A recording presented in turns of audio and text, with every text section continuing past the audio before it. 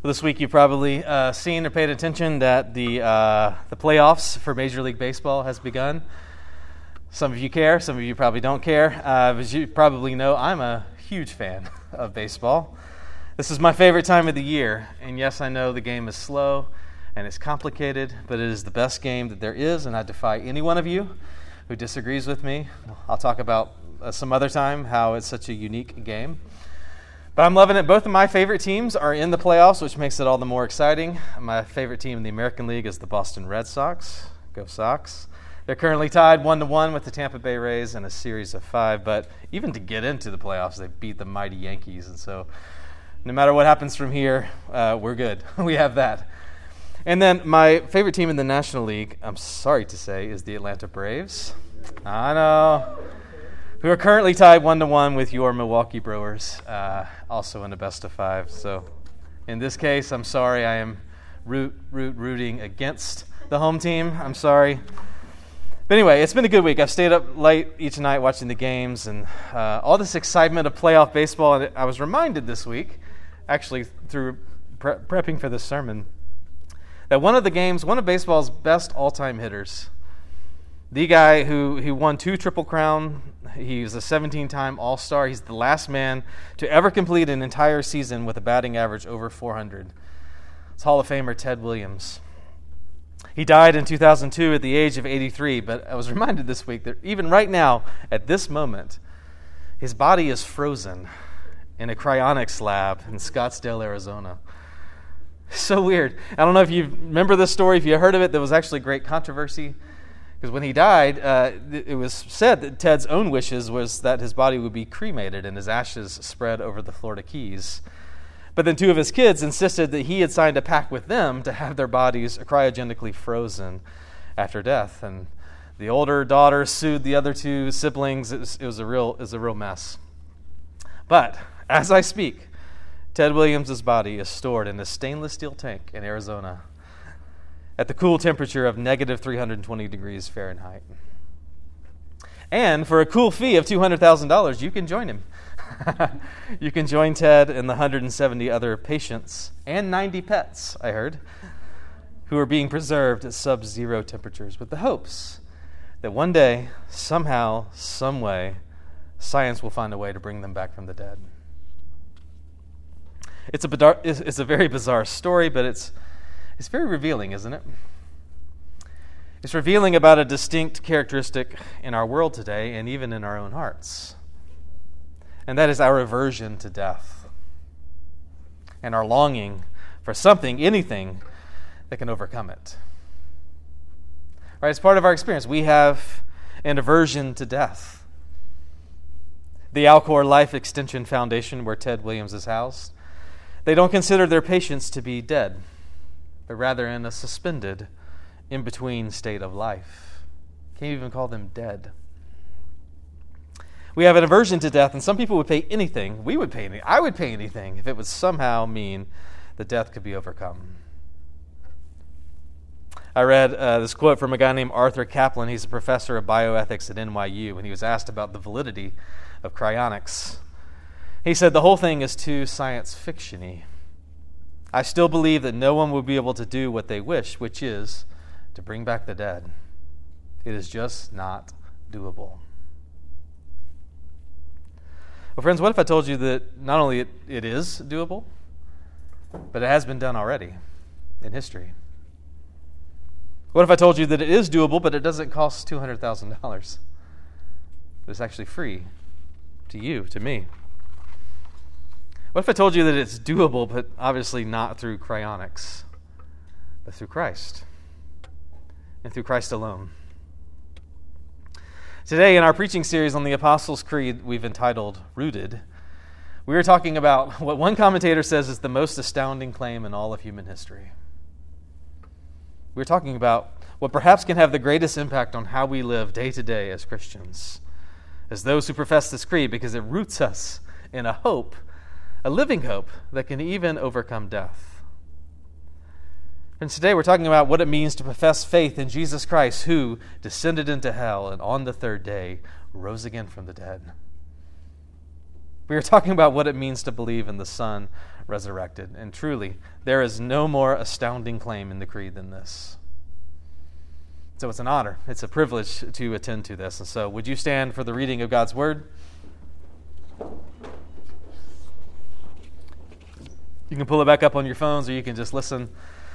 The reading today is from the book of Acts. We've been doing most of these out of Hebrews so far, but I couldn't make it work out of Hebrews today. So we go to Acts chapter 2, verses 22 to 36. Let's hear the word of the Lord. Men of Israel, hear these words. Jesus of Nazareth, a man attested to you by God with mighty works and wonders and signs that God did through him in your midst, as you yourselves know. This Jesus, delivered up according to the definite plan and foreknowledge of God, you crucified and killed by the hands of lawless men. God raised him up, loosing the pangs of death, because it was not possible for him to be held by it. For David says concerning him, I saw the Lord always before me, for he is at my right hand that I may not be shaken. Therefore my heart was glad, my tongue rejoiced, my flesh also will dwell in hope, for you will not abandon my soul to Hades, or let your Holy One see corruption. You have made known to me the paths of life. You will make me full of gladness with your presence. Brothers, I may say to you with confidence about the patriarch David that he both died and was buried, and his tomb is with us to this day. But being therefore a prophet, and knowing that God has sworn with an oath to him that he would set one of his descendants on his throne, he foresaw and spoke about the resurrection of the Christ, that he was not abandoned to Hades, nor did his flesh see corruption. This Jesus God raised up, and of that we are all witnesses. Being therefore exalted at the right hand of God, and having received from the Father the promise of the Holy Spirit, he has poured out this, that you yourselves are seeing and hearing. For David did not ascend into the heavens, but he himself says, the Lord says to my Lord, sit at my right hand until I make your enemies your footstool. Let all the house of Israel therefore know for certain that God has made him both Lord and Christ, this Jesus whom you crucified. This is the word of the Lord. Let me pray for the preaching of God's word. Father, I thank you for the gift of your word and the gift of your spirit, both of which shine the spotlight on Jesus, so we don't have to wonder who God is, because he has revealed himself in the person and work of Jesus. So, Lord, help me then to proclaim not myself, but Jesus Christ as Lord, with myself as your servant for Jesus' sake. And I pray that the God who said, let light shine out of darkness, would shine in our hearts to give the light of the knowledge of the glory of God in the face of Jesus Christ. We ask this in the name of Christ. Amen. Just be seated, please.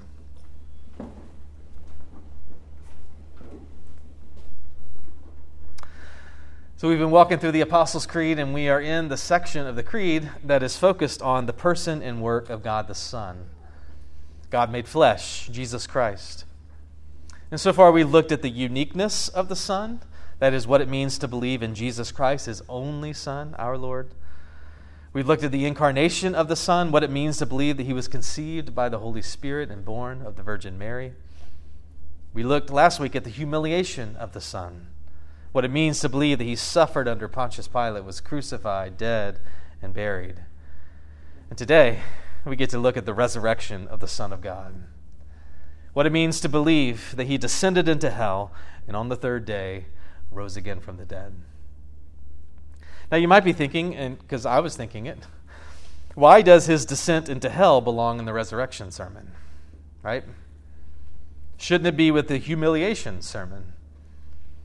Because how much lower can you sink into the depths of human experience than to descend all the way down to hell? That has to be the epitome of suffering and humiliation. Now, some of you may also be asking, what does it even mean that he descended into hell in the first place? Do we actually believe that? Is this part of the deal? That line is definitely the most controversial and the most debated line in the Apostles' Creed. It doesn't appear till later on, actually, until around the 4th century. And many people have struggled to understand what it means, why it even belongs in the Creed. Some people leave it out. Some people alter it. I know some people who just skip over it when they come to that section in the Creed. But brothers and sisters, my goal today is to convince you that it most certainly belongs in the Creed. And in fact, it's vital. The reformer John Calvin said, if it is left out, if this is left out, much of the benefit of Christ's death will be lost. But friends, furthermore, I want to convince you that his descent into hell is not the last act of his death. It is, in fact, the first act of his resurrection. It is Resurrection Act 1. So last week we talked about what happened on Good Friday. Today we're talking about what happened on that day between Good Friday and Easter Sunday, what is called Holy Saturday, and also what happened on Easter Sunday itself. So the way I want you to think about it is he descended into hell. That's Resurrection Act 1. On the third day he rose again from the dead. This is Resurrection Act 2. So those will be our 2 points. Let's start with Resurrection Act 1. He descended into hell. All right, buckle up for a little while, okay? We're going to explain this. What does it mean that Jesus descended into hell? Well, for one, it means that he really died. He really died. He was crucified, he was dead, he was buried, his body was placed in Joseph's tomb, and his spirit departed his body. And this is important because if the soul does not depart from the body, then you could question whether or not he actually died, right? But this is saying Jesus was not merely unconscious. He didn't just appear to be dead. He was really, truly dead. And then just like us, his soul separated from his body. This is the Bible's understanding of death, the separation of a soul from its body. So on the one hand, it means he really died, but the next question is, well, where did his soul go, right? And there is a plethora of opinions here. It's complicated partly by the fact that there are 2 different words for hell used in the Bible. So one is the word Hades, which simply means the realm of the dead. It's the unseen world. It's the unseen underworld of the dead where all departed spirits go after they leave the body. Hades is used, that's also synonymous with the Hebrew word for Sheol. And you see it in our passage when Peter quotes it, when he quotes Psalm 16 in his sermon, verse 27, "For you will not abandon my soul to Hades," that is the place of the dead. And the other word for hell in the Bible is Gehenna, which is this, actually it was an actual place. It was a steaming pile of trash outside of the city of Jerusalem. It was like the city's landfill, and it was always burning. And Jesus frequently used that as an illustration of the fiery place of punishment for those who were eternally separated from God. So those are the 2 words. The question is, which is it? Where did Jesus go?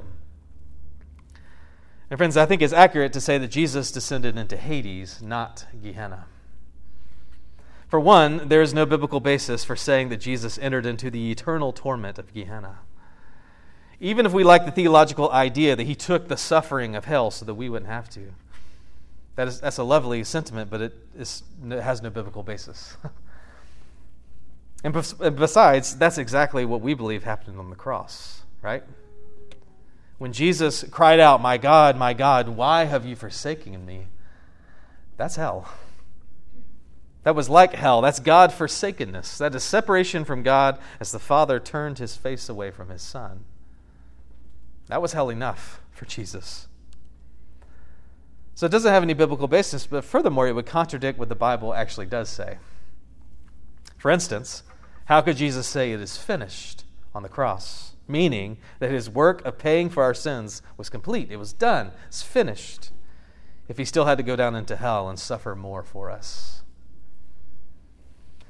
So, it goes beyond the Scriptures to say that Jesus descended into the eternal fires of Gehenna. But it is in perfect keeping with the scriptural mindset to believe that his soul really did depart from his body. He really did die, and it descended into Hades, that is the realm of the dead. Still with me? All right. Next question then is, what in the world is Jesus doing there? What's Jesus doing in Hades? Well, for one, the Scriptures tell us that he was turning Hades into paradise. As he said to the thief on the cross, today, you will be with me in paradise. Brothers and sisters, we believe that for this thief and for all who died trusting in God's Messiah, Jesus has turned Hades into a paradise. A place of joy, a place of delight, a place of rest, a place where we await the final chapter of redemption, that is the resurrection of our bodies and the reuniting of our souls to our bodies. So he's turned it into paradise, but there's also this cryptic verse, or set of verses in 1 Peter chapter 3. Maybe you read it sometime. And it tells us what Jesus was actually doing in Hades. It says that Jesus also went down there to proclaim a message. So then the question is, well, what is the message and to whom is he speaking this message? And some people have come to believe that Jesus went down to Hades to proclaim the message of the gospel to human spirits, that is, people who were imprisoned in Hades. It's like he was offering a second chance to evil people who had died before his own coming, for his death. But that can't be the case, because the scriptures are clear that the time for responding in faith to the gospel is not in that life, but in this life. Right? So the better interpretation is that Jesus was not speaking to human spirits, he was actually speaking to evil spirits. And the message he was sent to proclaim was a message of victory over all the spiritual forces of darkness. All right, put it all together. And this is what this creed means when it says this. This is what happened. On the day between his death and his resurrection, Jesus descended into Hades, and he turned it into paradise for the saints who were waiting for him. And he announced his victory over the evil spirits in prison there, that he had overcome them through his death and through his forthcoming resurrection. And it makes sense of pieces of our Bible. That's why Philippians 2 can say that at the name of Jesus, every knee should bow in heaven and on earth and where? Under the earth. And that every tongue confess that Jesus Christ is Lord to the glory of God the Father. This is why his descent into hell belongs as the first act of resurrection. Because it's the first proclamation of his victory. You got to kind of imagine the scene. These evil spirits seeing Jesus descending into the realm of the dead, into Hades. They probably thought they won. It's as if Jesus said, you thought you won by killing me, but guess what? I'm not here to stay. It was prophesied ahead of time that God will not abandon my soul to Hades, nor will he let the Holy One see corruption. I'm going back up. Because God is going to raise my body from the dead, but I'm going to tell the whole world about my victory, but I want you to know it first. This is Resurrection Act 1. And brothers and sisters, what it means for us, besides all these technical details of what's going on, what it means for us is that just like Jesus came down into every aspect of our human life, right? He was born like us, he suffered like us. This means so also Jesus came down into every aspect of human death. He really died. His body was really buried. His soul really descended into the realm of the dead. And brothers and sisters, he did all this so that there would be absolutely no aspect of human life or death where he has not already gone ahead of you, where he is not present with you. So that nothing, neither death nor life, can separate you from the love of God in Christ Jesus. Because wherever Jesus goes, he transforms it with his presence. He doesn't leave it the same. He sanctifies it. Friends, what that means for you and me, if you are in Christ, there is nowhere you can go where Christ has not already been and made it holy.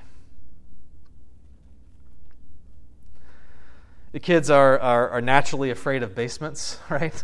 If you have some, you know. And I get it. Basements are dark and spidery and creepy. And there's way too many movies about scary basements. Remember Home Alone? Furnace, like, scaring you. But every house we have lived in as a family has had a basement. And every one of our kids has been terrified of that basement. And every one of our kids has developed the same strategy to handle it. And that is, before they would go down there by themselves, they would ask my wife, April, or I to go down ahead of them. Turn every light on. And I mean every light. The stairway, the living room, the bedroom, the bathroom, whatever's down there, every single light. Brothers and sisters, this is what our Christ has done for us. He went down ahead of us and he turned on every light. So that when it is our time to walk through the valley of the shadow of death, you don't have to be afraid. He's with us. He's flooded Hades with light. He has turned it into paradise. As the Puritan poet Richard Baxter once wrote, I love this, Christ leads me through no darker rooms than he went through before. Christ leads me through no darker rooms than he went through before. That's Resurrection Act 1. He descended into hell. Next, secondly, Resurrection Act 2. On the third day, he rose again from the dead. Now, how in the world do I sum up the significance of the bodily resurrection of Jesus Christ in just a few minutes here without going too long in the sermon? It's nearly impossible. Every preacher has the fear every Easter Sunday, like, how do I communicate how amazing this is, how wonderful this is? Well, we're going to have to be incredibly selective with our remaining time. And therefore, I cannot spend much time on the fact of the resurrection. That is, how do we know that it actually happened the way the Bible says it did?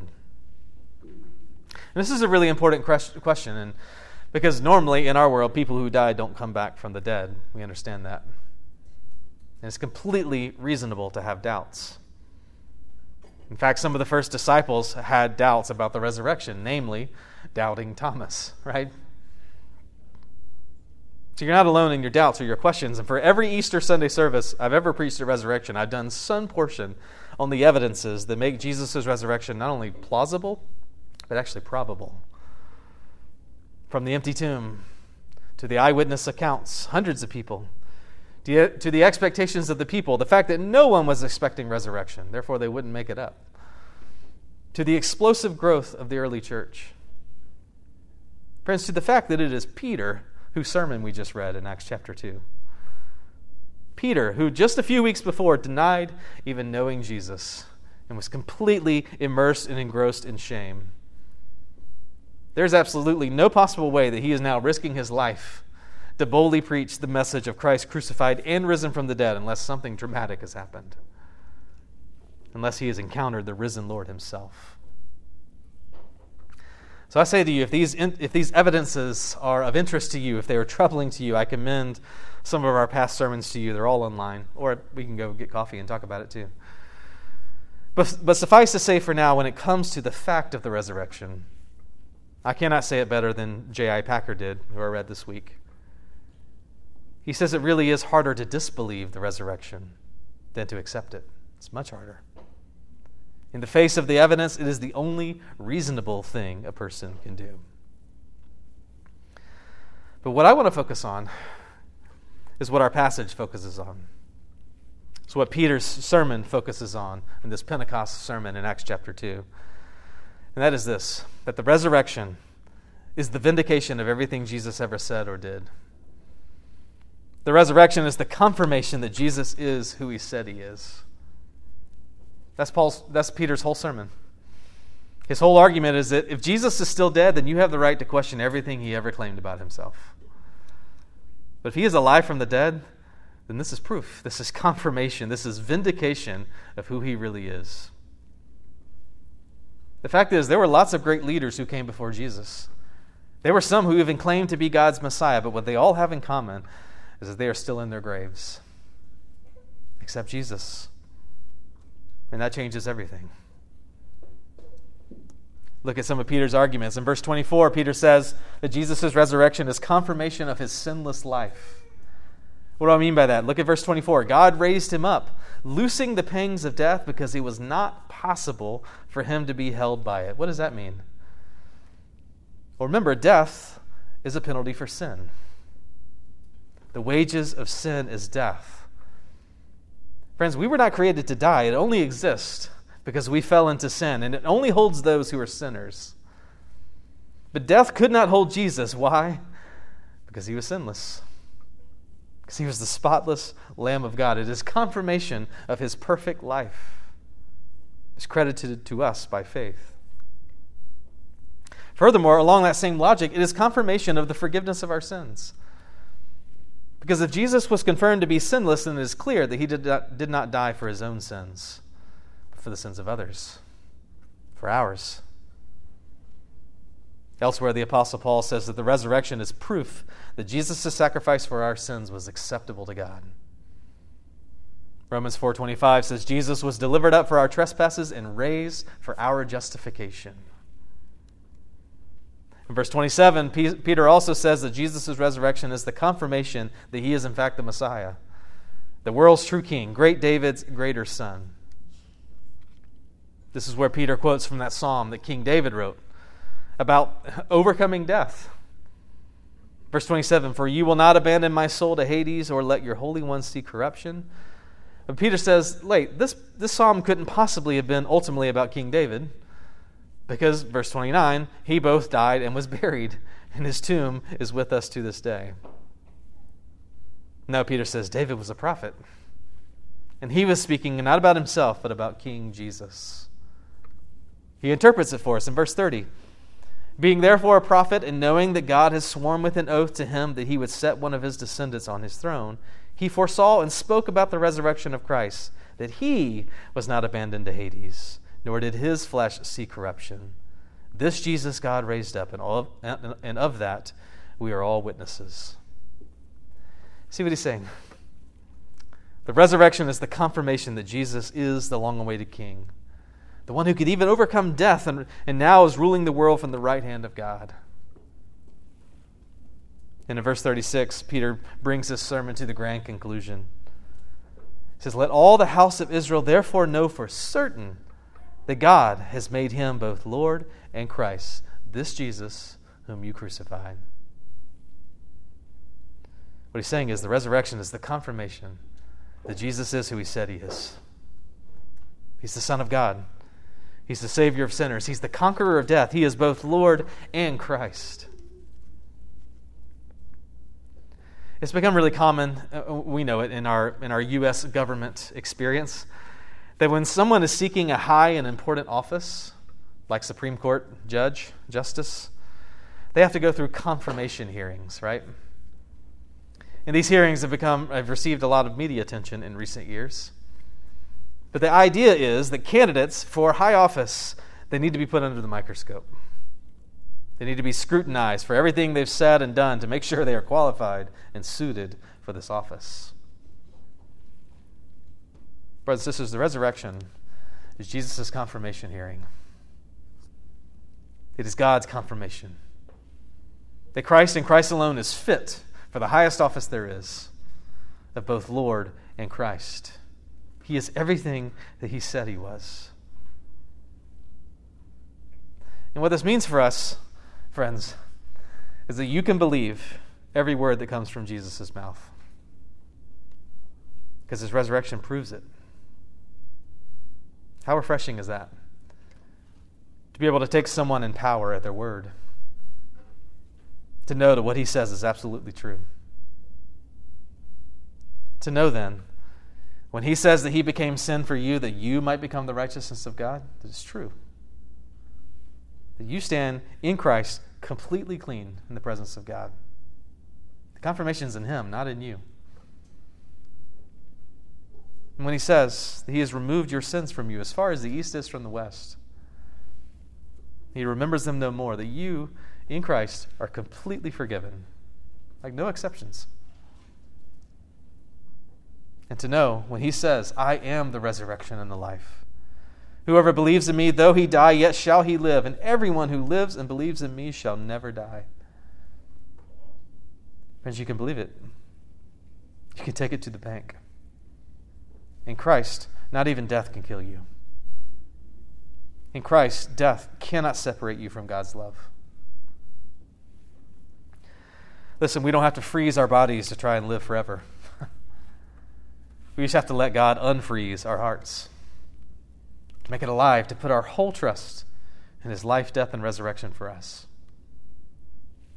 And then in the end, as the Apostle Paul says, we will join in the great song. The death is swallowed up in victory.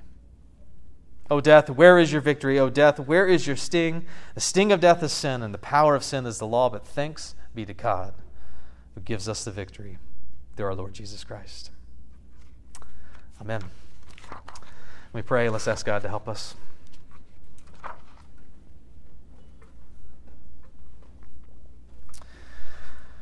Oh Lord, our world is bitterly acquainted with death in these days. Hundreds and hundreds of thousands of people who have died from illness.